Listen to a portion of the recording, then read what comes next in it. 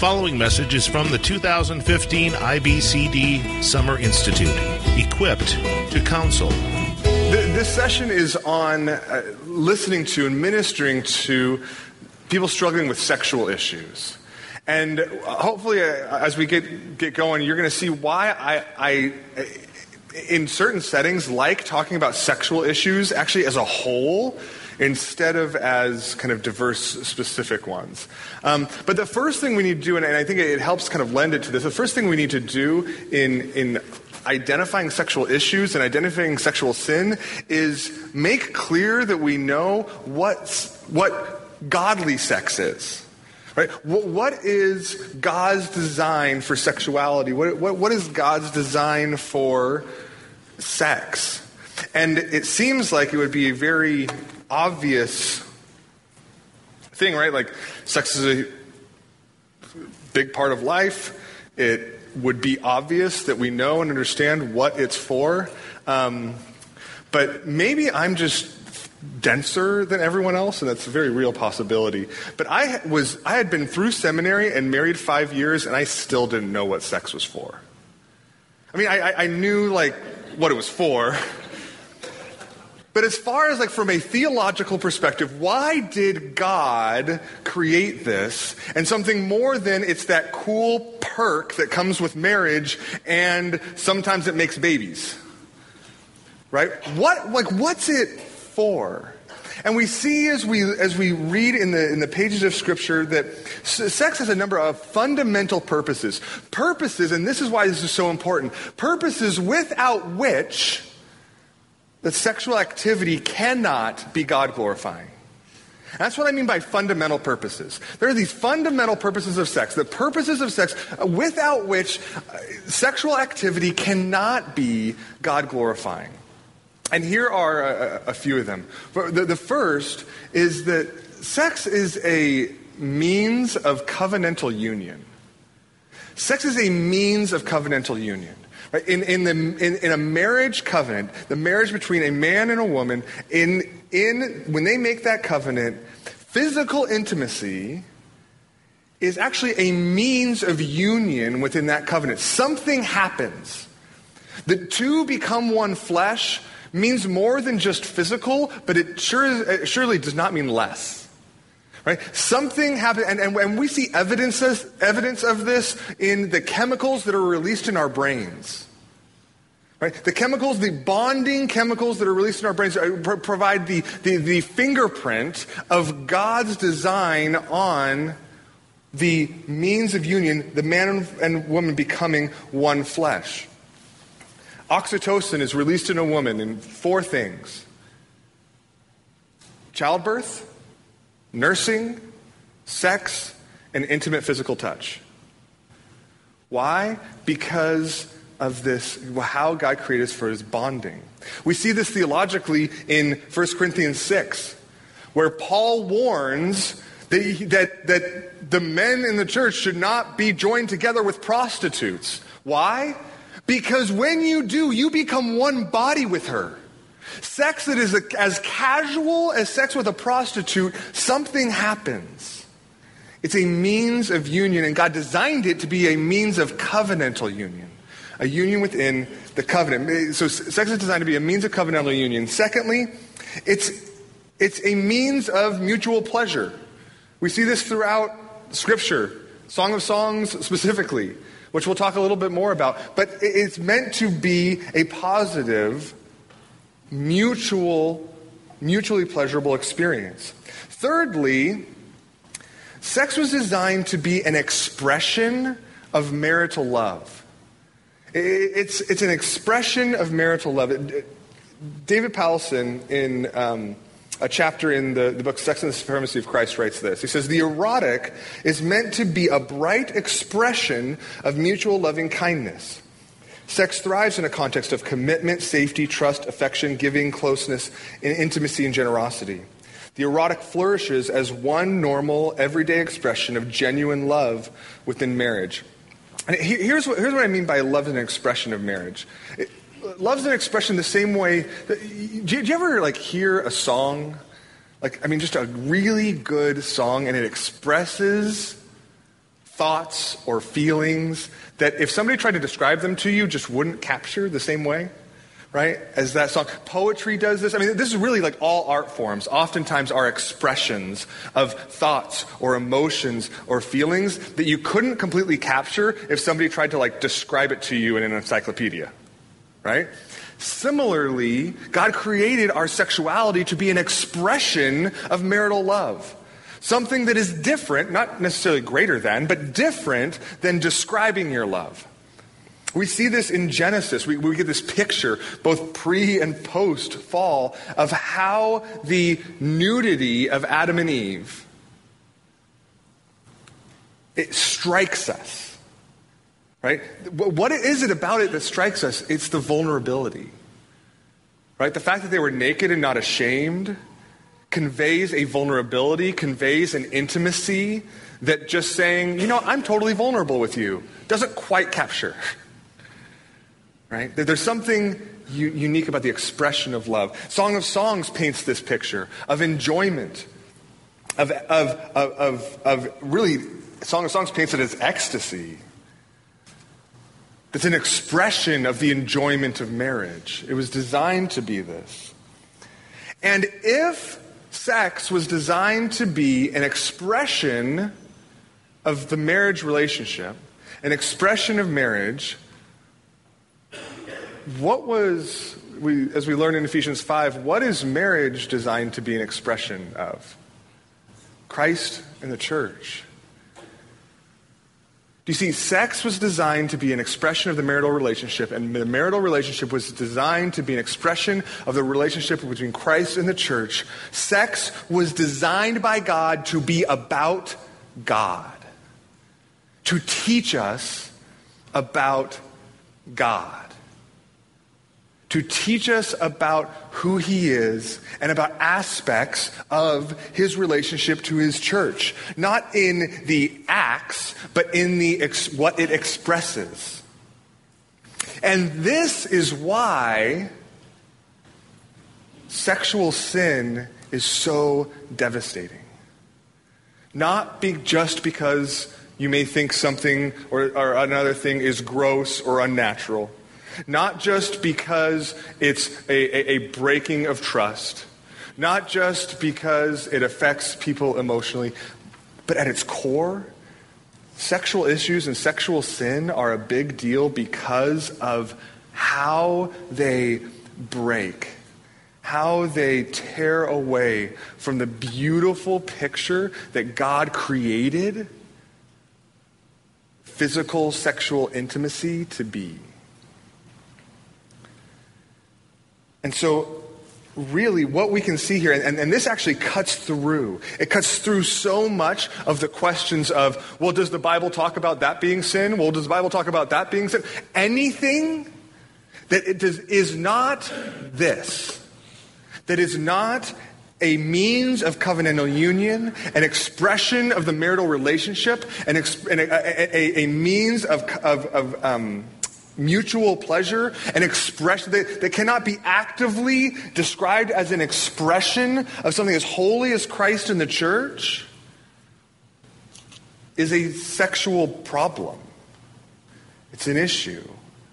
In most cases, it's sin. And there's two things that need to happen. Number one, this clarifies for us what is sexual sin. And secondly, for some of us, it needs to clarify for us what is holy.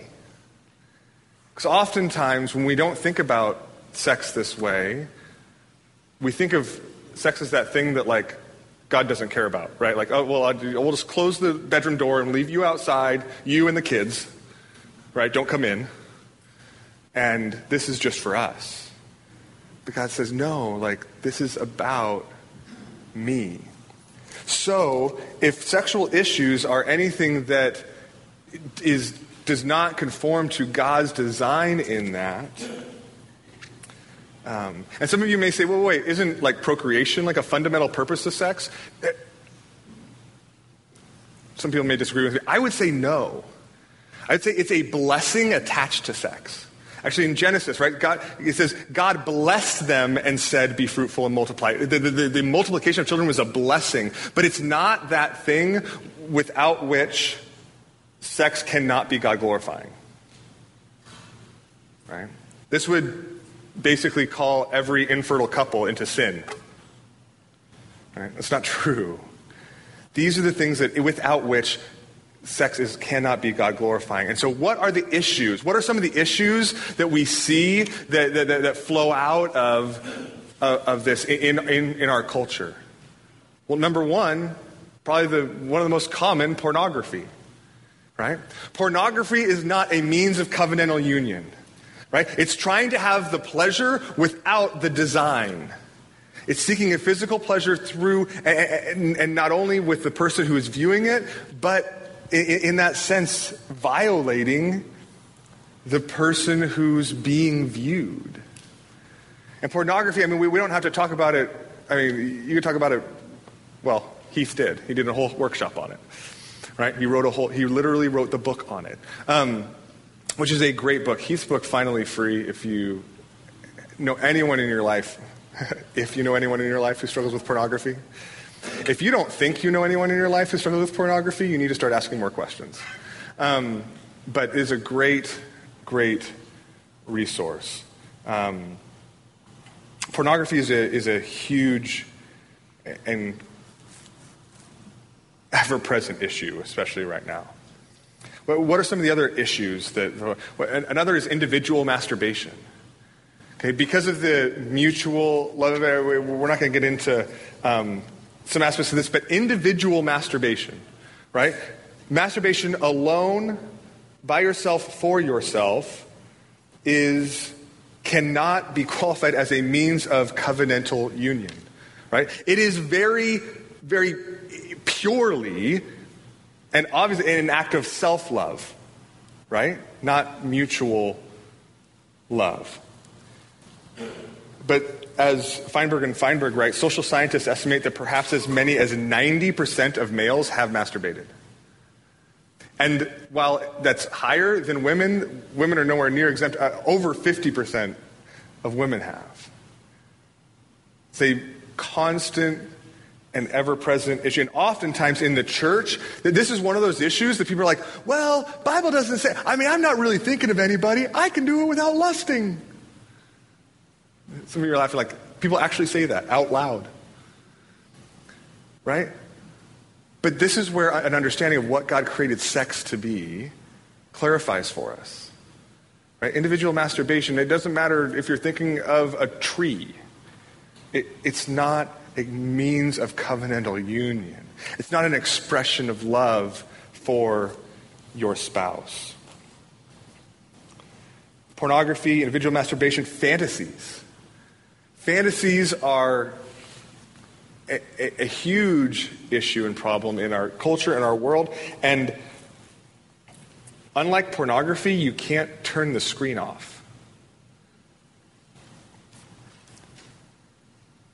Fantasies can involve imagined characters, or even more often, they involve real people that one knows in their life. Sexual fantasies are always, inevitably, more erotic or more ideal than real sexual activities, because the person in the fantasy can read your mind because they're in your mind. Right?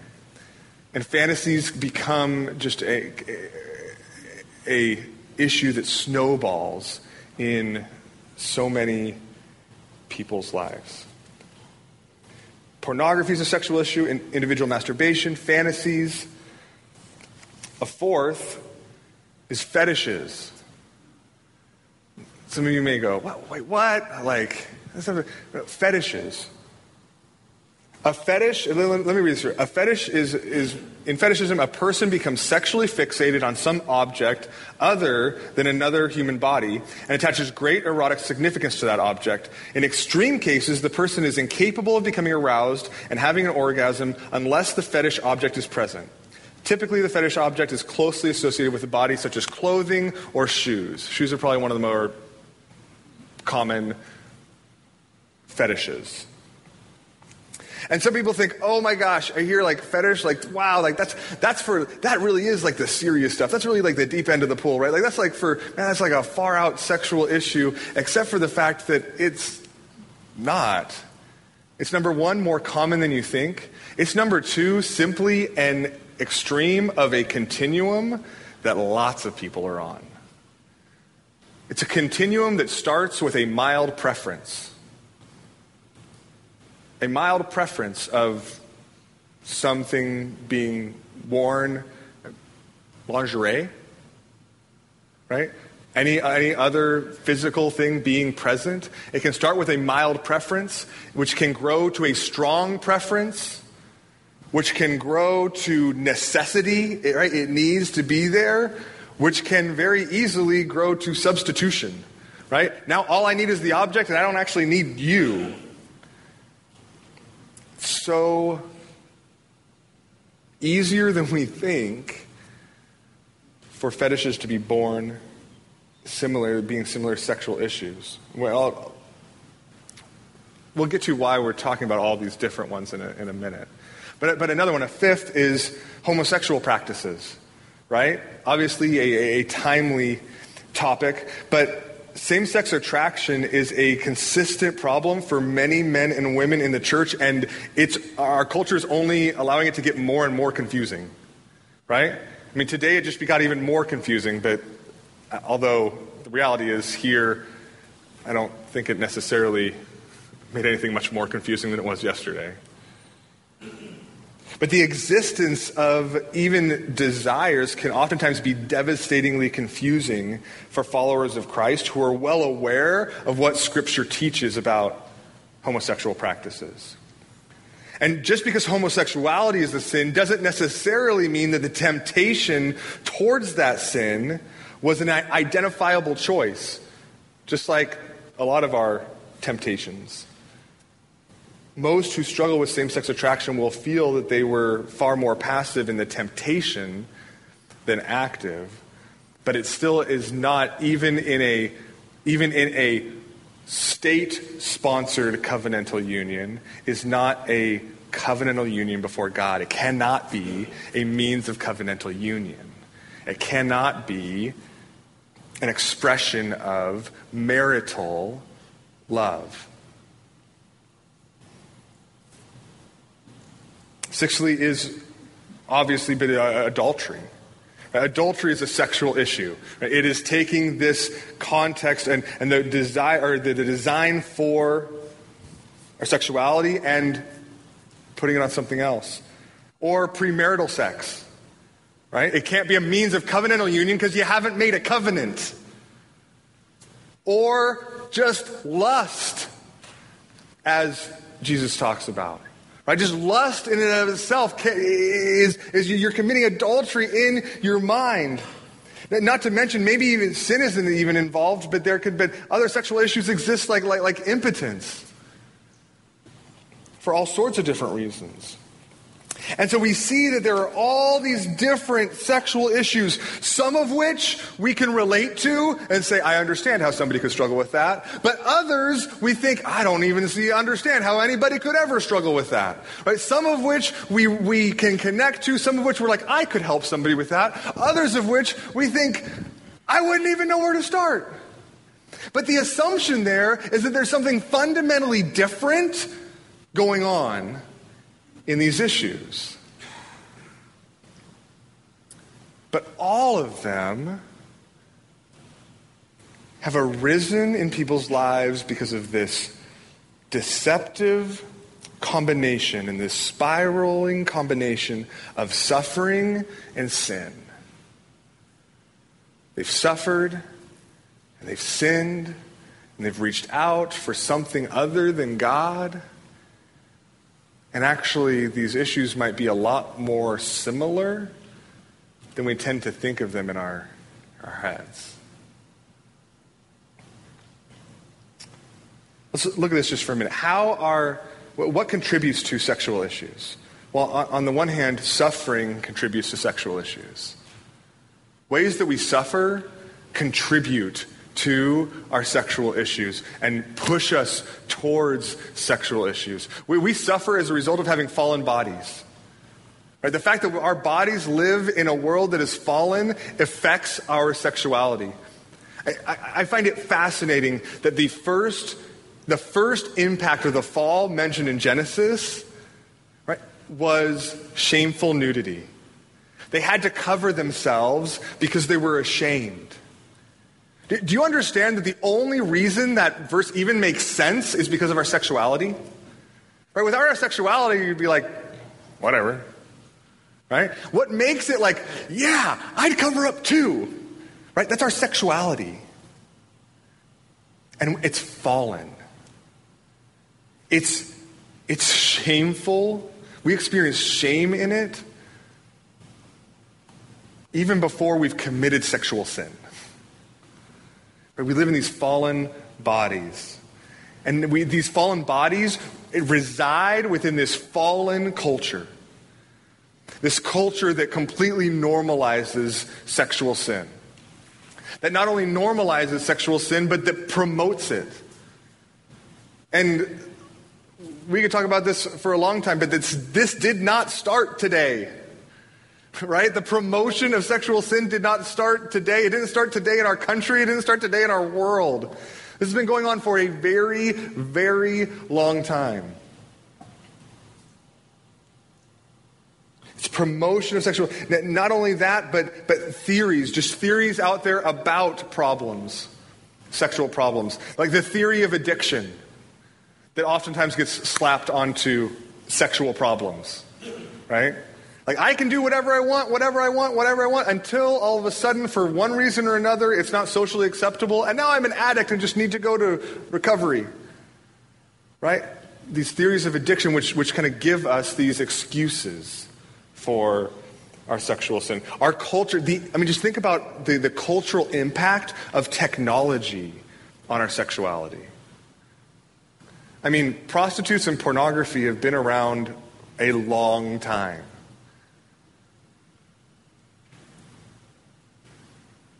But generations and generations ago, my 8-year-old wasn't able to stumble upon it in our kitchen. Right? The impact of technology, the impact of the availability of it is an aspect of the culture and the world in which we live that we suffer as a result of. I suffer, my whole family suffers because of the billboards we drive by every day. And we can't take a different route to church because every route has them. Right? Our family suffers because of our culture when we just go to the beach and try to surf or play in the waves. And there's ways in which many of these things have been perpetuated in the church. We also suffer because of some of the realities of church culture, of the culture of evangelicalism.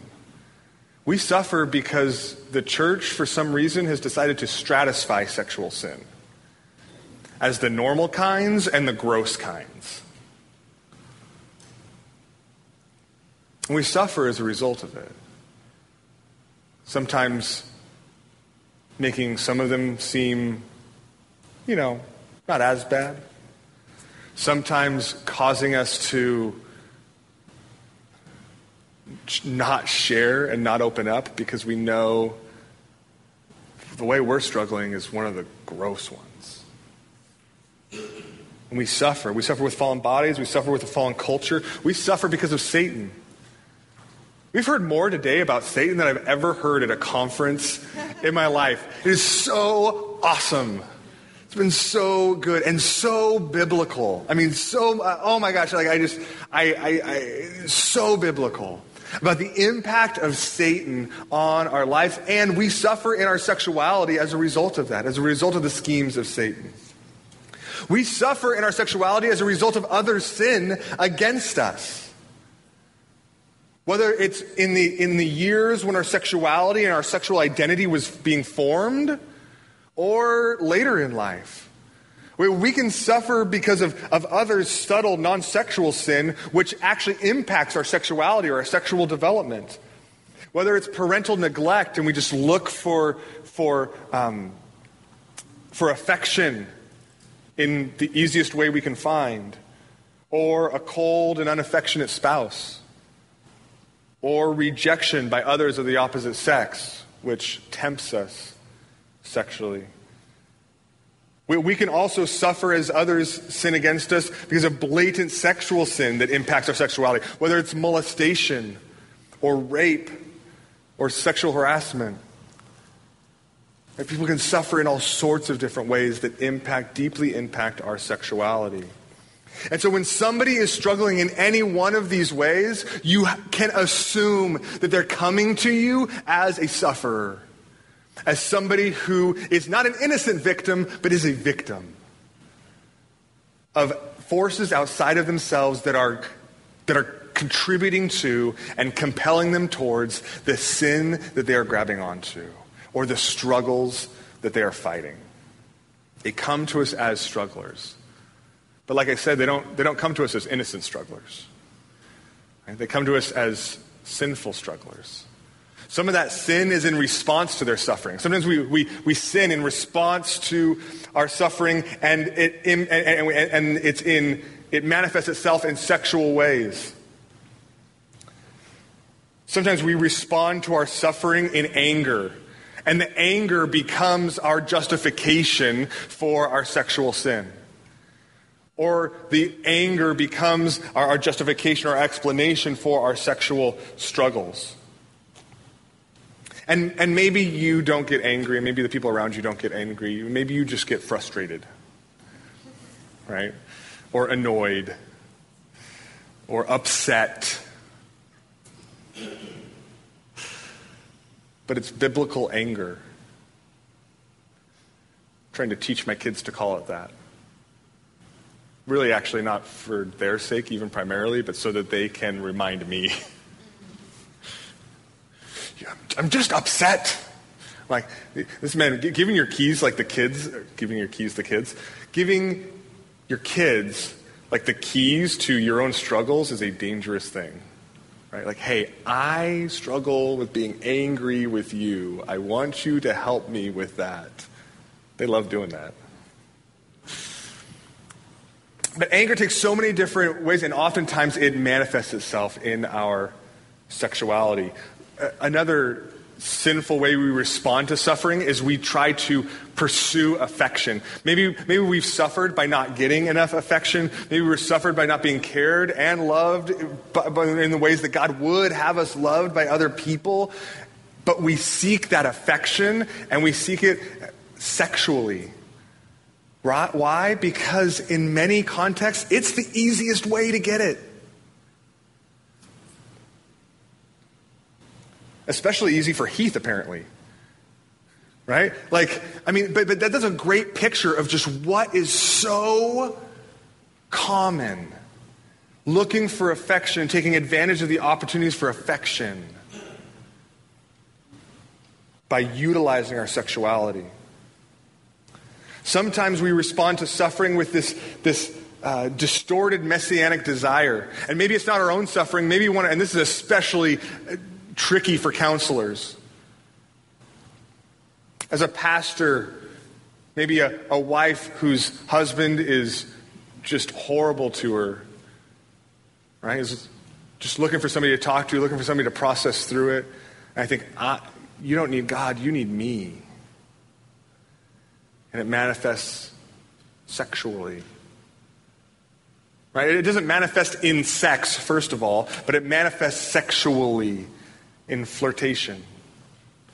Right? In the engagement of that aspect of our humanity, which leads very quickly. Sometimes we respond to suffering by just pursuing relief and rest.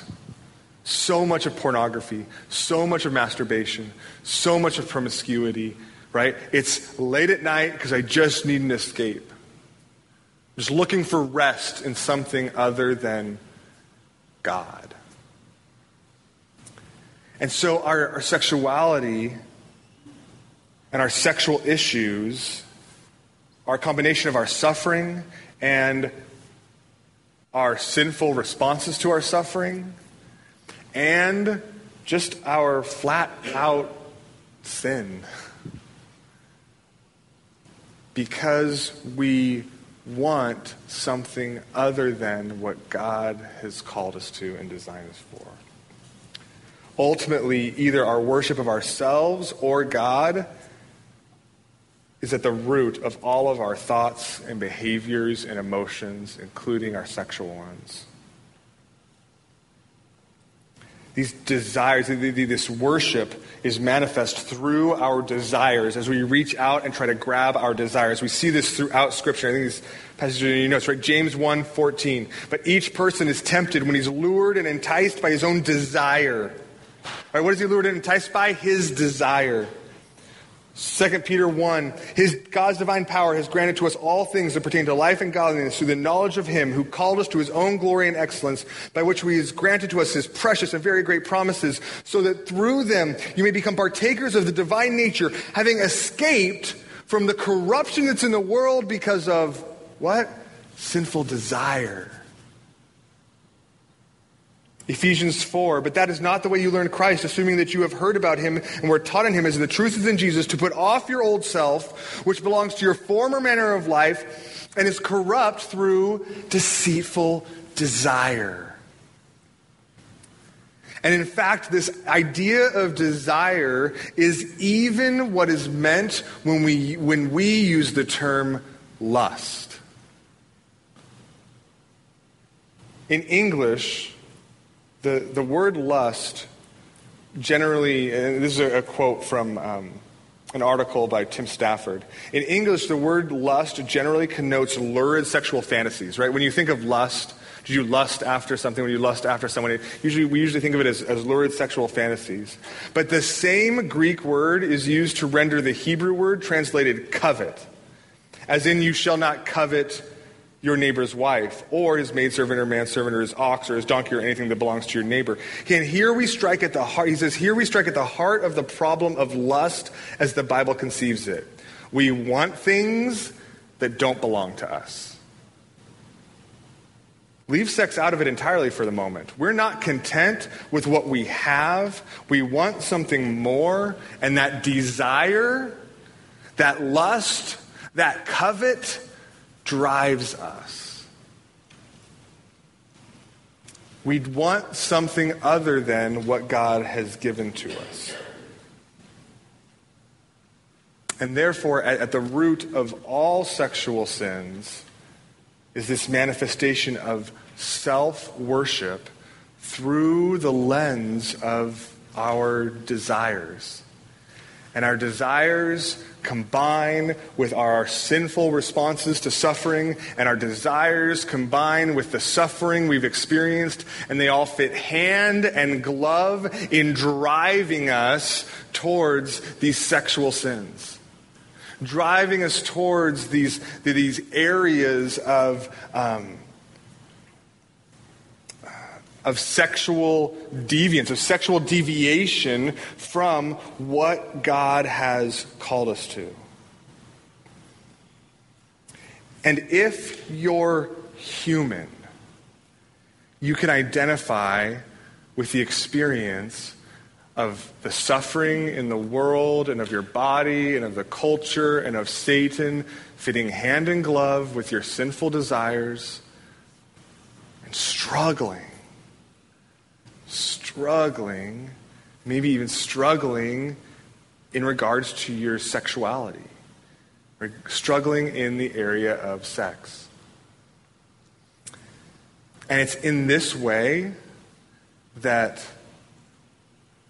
masturbation isn't fundamentally different from a fetish. And porn is not fundamentally different from adultery.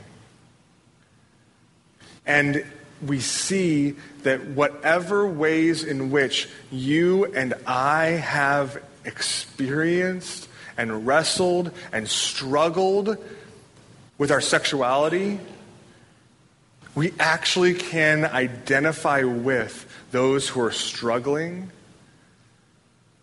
maybe in ways that aren't exactly like what we've experienced, but if they're sexual in nature, we know what it feels like.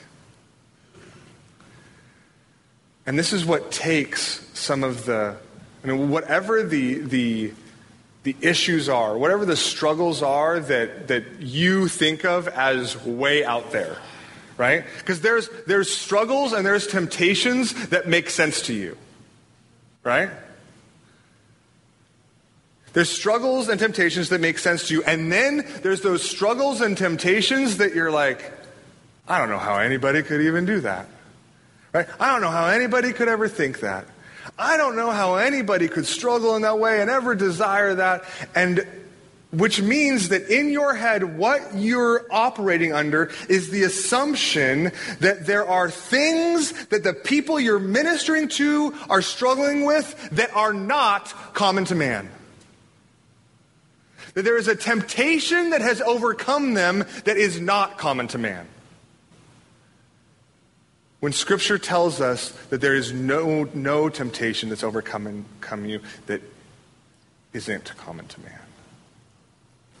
Everything that we experience is common to our human experience. And if you've ever struggled in any way sexually, then the person in your church who has same-sex attraction and is trying to figure out what to do with it, the person in your church that has a fetish with his wife's shoes and doesn't know who else to talk to, the person in your church who is addicted to pornography and you're disgusted by it, actually has a struggle that you can understand. Because you know what it's like for your suffering and your sin to spiral together and to cause you to be tempted. And for that temptation to manifest itself sexually. And just because the object of that temptation may be one thing or another, all these different things make all the sense in the world to me, because our sexual desires are just, when they're looking to satisfy ourselves, we're just looking for whatever's easiest. Our flesh is just looks for whatever's easiest. Right? Whatever seems like we can connect the best. And this is why same-sex attraction ought to make complete sense to us. Right? Because at different times we've what's my selfish sexual desire just attaches itself to whatever seems easiest or most available, or with the thing that will satisfy the desires and the selfish desires and the sinful desires that it's seeking to reach out and find in this thing. And we can see that while there are differences, and while there are especially cultural differences, that actually all of our sexual struggles are a lot more common than we tend to treat them. And that maybe the stratification of sin that can manifest itself in the church, or at the very least can manifest itself in your mind, between the normal ones and the gross ones, may actually be more of a man-made barrier to actual help than a God-ordained division. So into this reality of sexual issues, whatever they may be, and the suffering and the sin that contribute to them, it's into this mess that is us that the gospel steps. And the beauty of this, the beauty of Christ, is that there's hope, right? There's hope. And there's not just hope for our sin, but there's hope for our suffering. There's hope for all of it. And there's hope for our debauchery. And there's hope for our temptations. And there's hope for our shamefulness. And there's hope for the things that have divided us to be removed, that we could be united. There's hope, and the gospel steps into this mess that seems just sometimes too big to even tackle. And with it, Christ declares us to be forgiven and united with him and adopted into his family. And he tells us that change, regardless of the issue, change is possible. And not only that, but for the believer in Christ, change is expected. And it can be expected. We don't have to walk into any of these areas. Sometimes when you've changed in an area, it's that evidence that makes you believe that change is possible in that area, right? So then somebody else struggles in that area and you're like, oh, I know, change is possible. I've experienced it. This is so great. Do you see, if you've ever experienced any change in any sexual area of your life, that you can utilize that. And God wants to, through that, demonstrate to you that change is possible for whatever other sexual struggle the person you're ministering has. Change is possible, and it's expected, and we see it from the Word of God. 1 Corinthians chapter 6 gets at this. He's starting with verse 9. He says, "Or do you not know that the unrighteous will not inherit the kingdom of God? Do not be deceived. Neither the sexually immoral, nor idolaters, nor adulterers, no men who practice homosexuality, nor thieves, nor the greedy, nor drunkards, nor revelers, nor swindlers will inherit the kingdom of God. And such were some of you." Right? Such were some of you. Change is possible. Change is declared. Change is true. Such were some of you, but you were washed. This is such an incredible truth for somebody who's struggling in their sin, especially because, and we didn't even get into this yet, but sexual sin oftentimes pairs with it a sense of identity, right? I'm owned by this. I have not committed adultery. I am an adulterer. I don't have same-sex attraction. I am a homosexual. Right? I don't struggle with pornography. I'm a porn addict. Right? This is who I am. And starting at this very initial place, Paul in 1 Corinthians declares, you were washed. Not, you can be washed and we can talk about it and maybe as we work through this you might become washed. No, you were. If you believe in Christ and you have the Spirit of God dwelling in you, you were washed. You were sanctified. Not, you can become sanctified if we work really hard at this and you keep your internet filter on. Right? No, you were sanctified. You were justified in the name of the Lord Jesus Christ and by the Spirit of our God. Romans 6 echoes this similarly. What shall we say then? In light of this, are we to continue in sin so that grace may abound? By no means. How can we who died to sin still live in it? Do you not know that all of us who have been baptized into Christ Jesus were baptized into his death? We were buried, therefore, with him by baptism into death, in order that just as Christ was raised from the dead by the glory of the Father, we too might walk in newness of life. For if we've been united with him in a death like his, we shall certainly be united with him in a resurrection like his. We know that our old self was crucified with him in order that the body of sin might be brought to nothing, so that we would no longer be enslaved to sin. You can declare to the sexual struggler, you are no longer enslaved to sin. For the one who's died has been set free from sin. Now, if we have died with Christ, we believe that we will also live with him. We know that Christ, being raised from the dead, will never die again. Death no longer does dominion over him. For the death he died for sin once for all. The life he lives to God. So you also must consider yourselves dead to sin and alive to God in Christ Jesus. Let not sin, therefore, reign in your mortal body. Right? You have been made alive. You are dead to sin. You are no longer enslaved. So don't let it reign in your mortal bodies. Change in these areas is possible and expected. So present yourselves to God as those who have been brought from death to life, and your members to God as instruments for righteousness. For sin will have no dominion over you, since you are not under the law, but under grace. So as we listen and minister and hear, and this is a part of why I think it's so important for this is because this perspective grants us the open door to listen and to understand.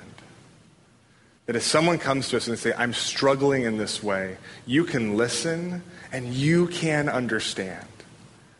You can offer them the assurance of hope, that there's hope in this struggle. There's not one verse that I can tell you and you're going to walk away and it's going to be over, but just as there's hope for each one of us, there is hope for you. You can listen without your jaw on the floor going, oh my gosh, how could anybody do that? If that's not a particular struggle of you, it's simply because of God's grace in your life. Because you and I could be there just as easily.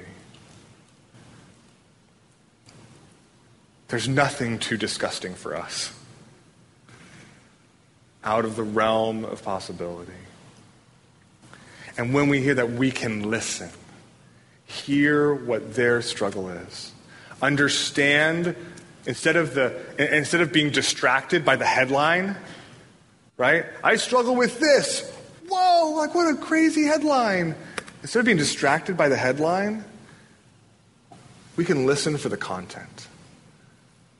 Okay, that's the headline, but as I listen, what are the ways that you're suffering, that you have suffered, that have contributed to this struggle in your life?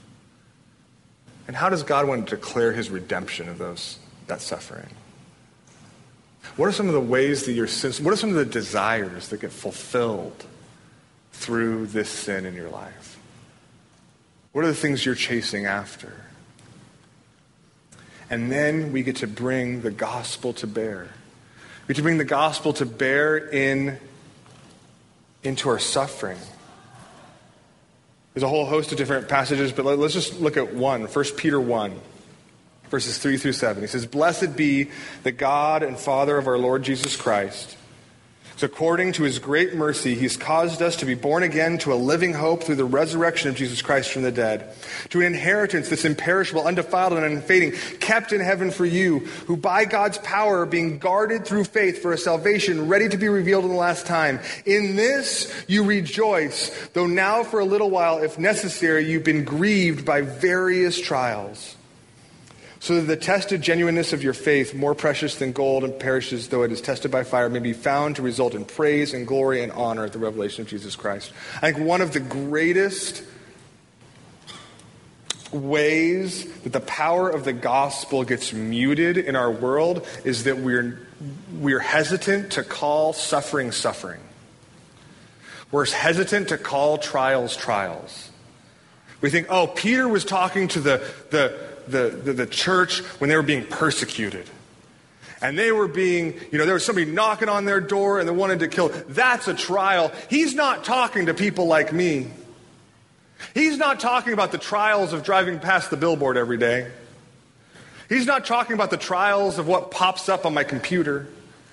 He's not talking about the trials of the relationship of somebody who's pursuing me inappropriately. But he is. The various multicolored trials.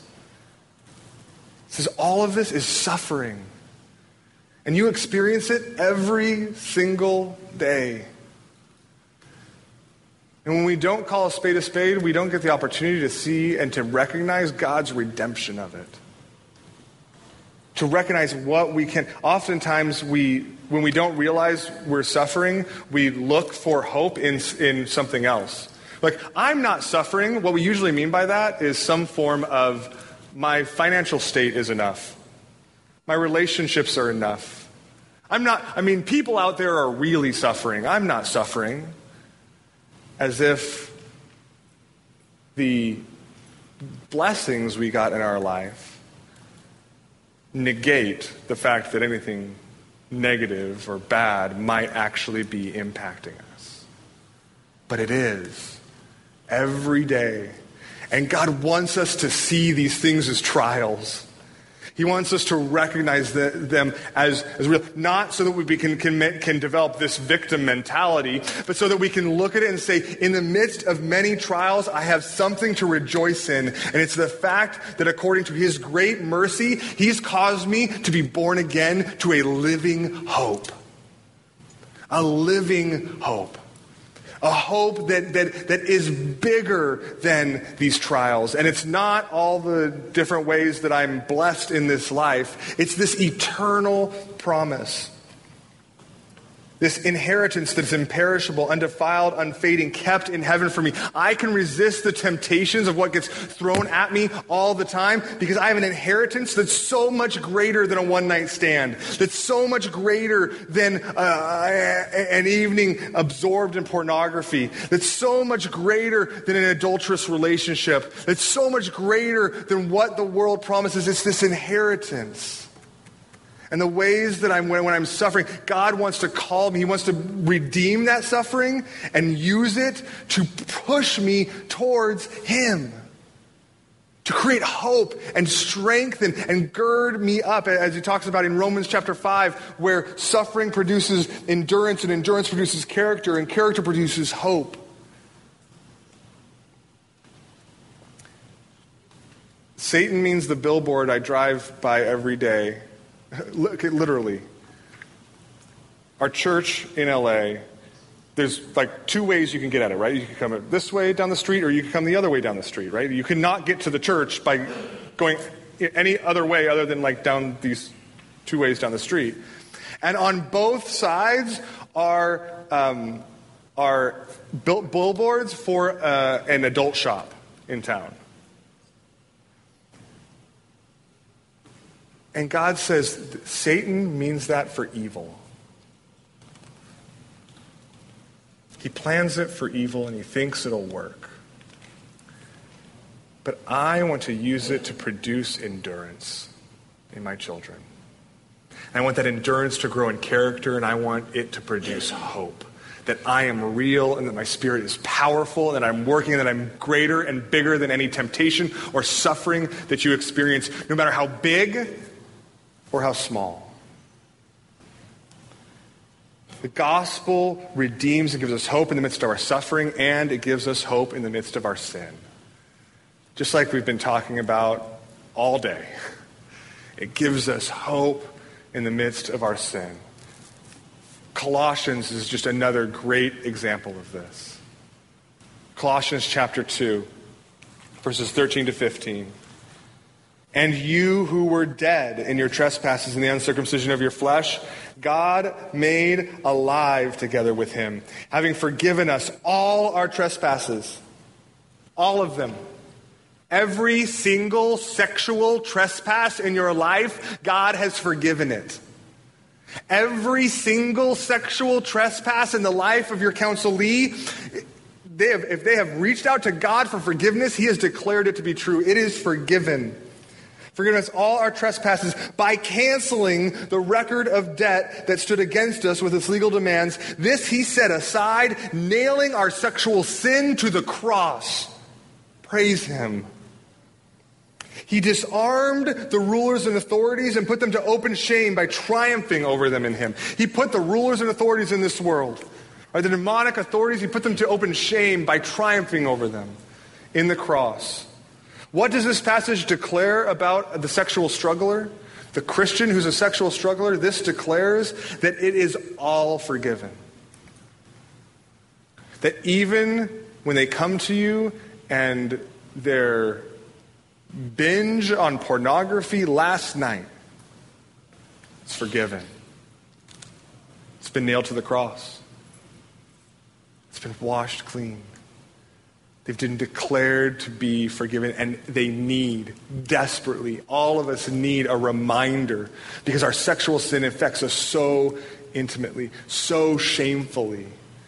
We need a constant reminder of the declaration and the truth of the gospel. We can't jump to, okay, let's set up the internet filter and let's make sure this happens. And we can't set up the accountability before we say stop. And let me remind you again, you're forgiven.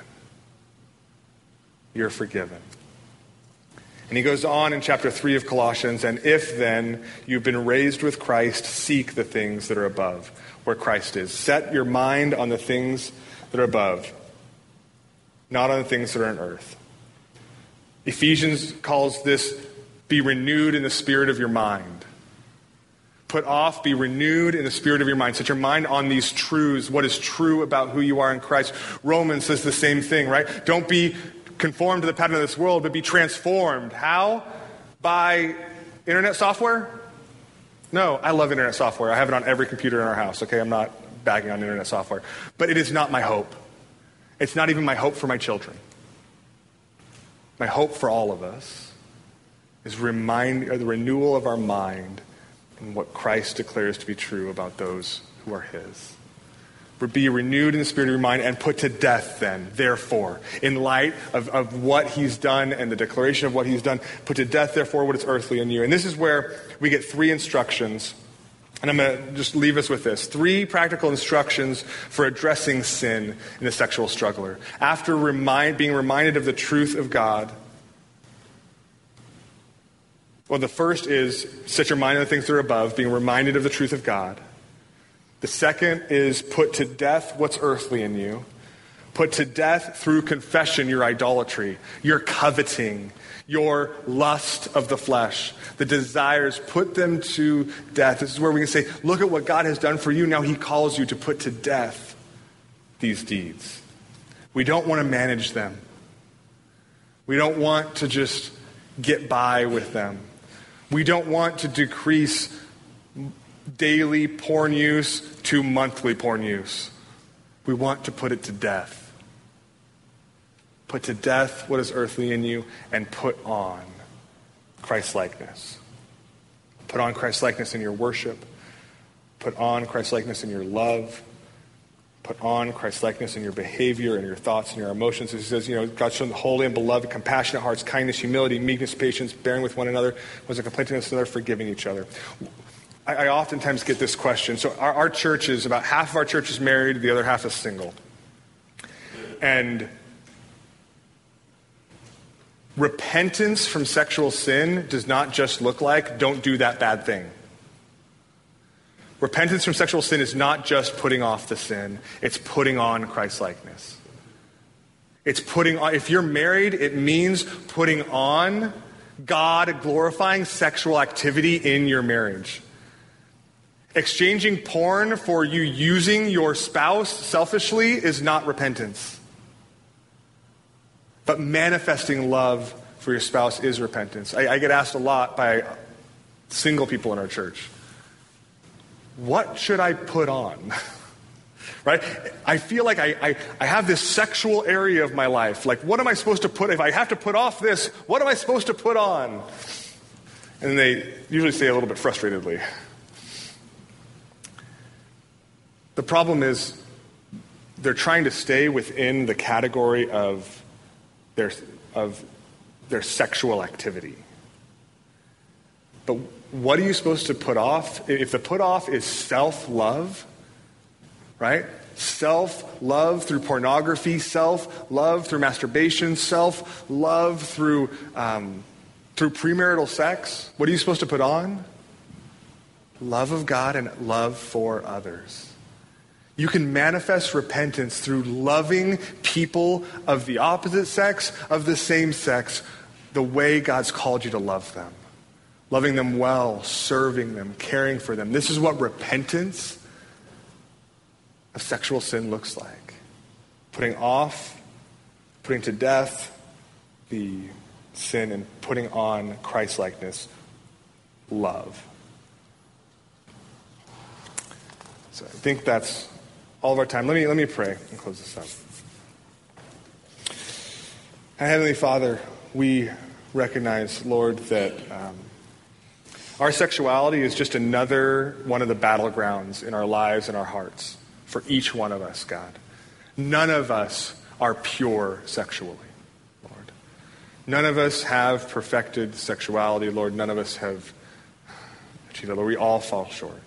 We all are desperately in need of your grace and your forgiveness. And we live in a world of people who experience that same fallenness, God. Help us to be people who can love and care for and minister to others well, winsomely, wisely, and with a deep understanding and appreciation for how the truth of the gospel deeply impacts all of the different sexual issues that are so rampant in our world and in our churches.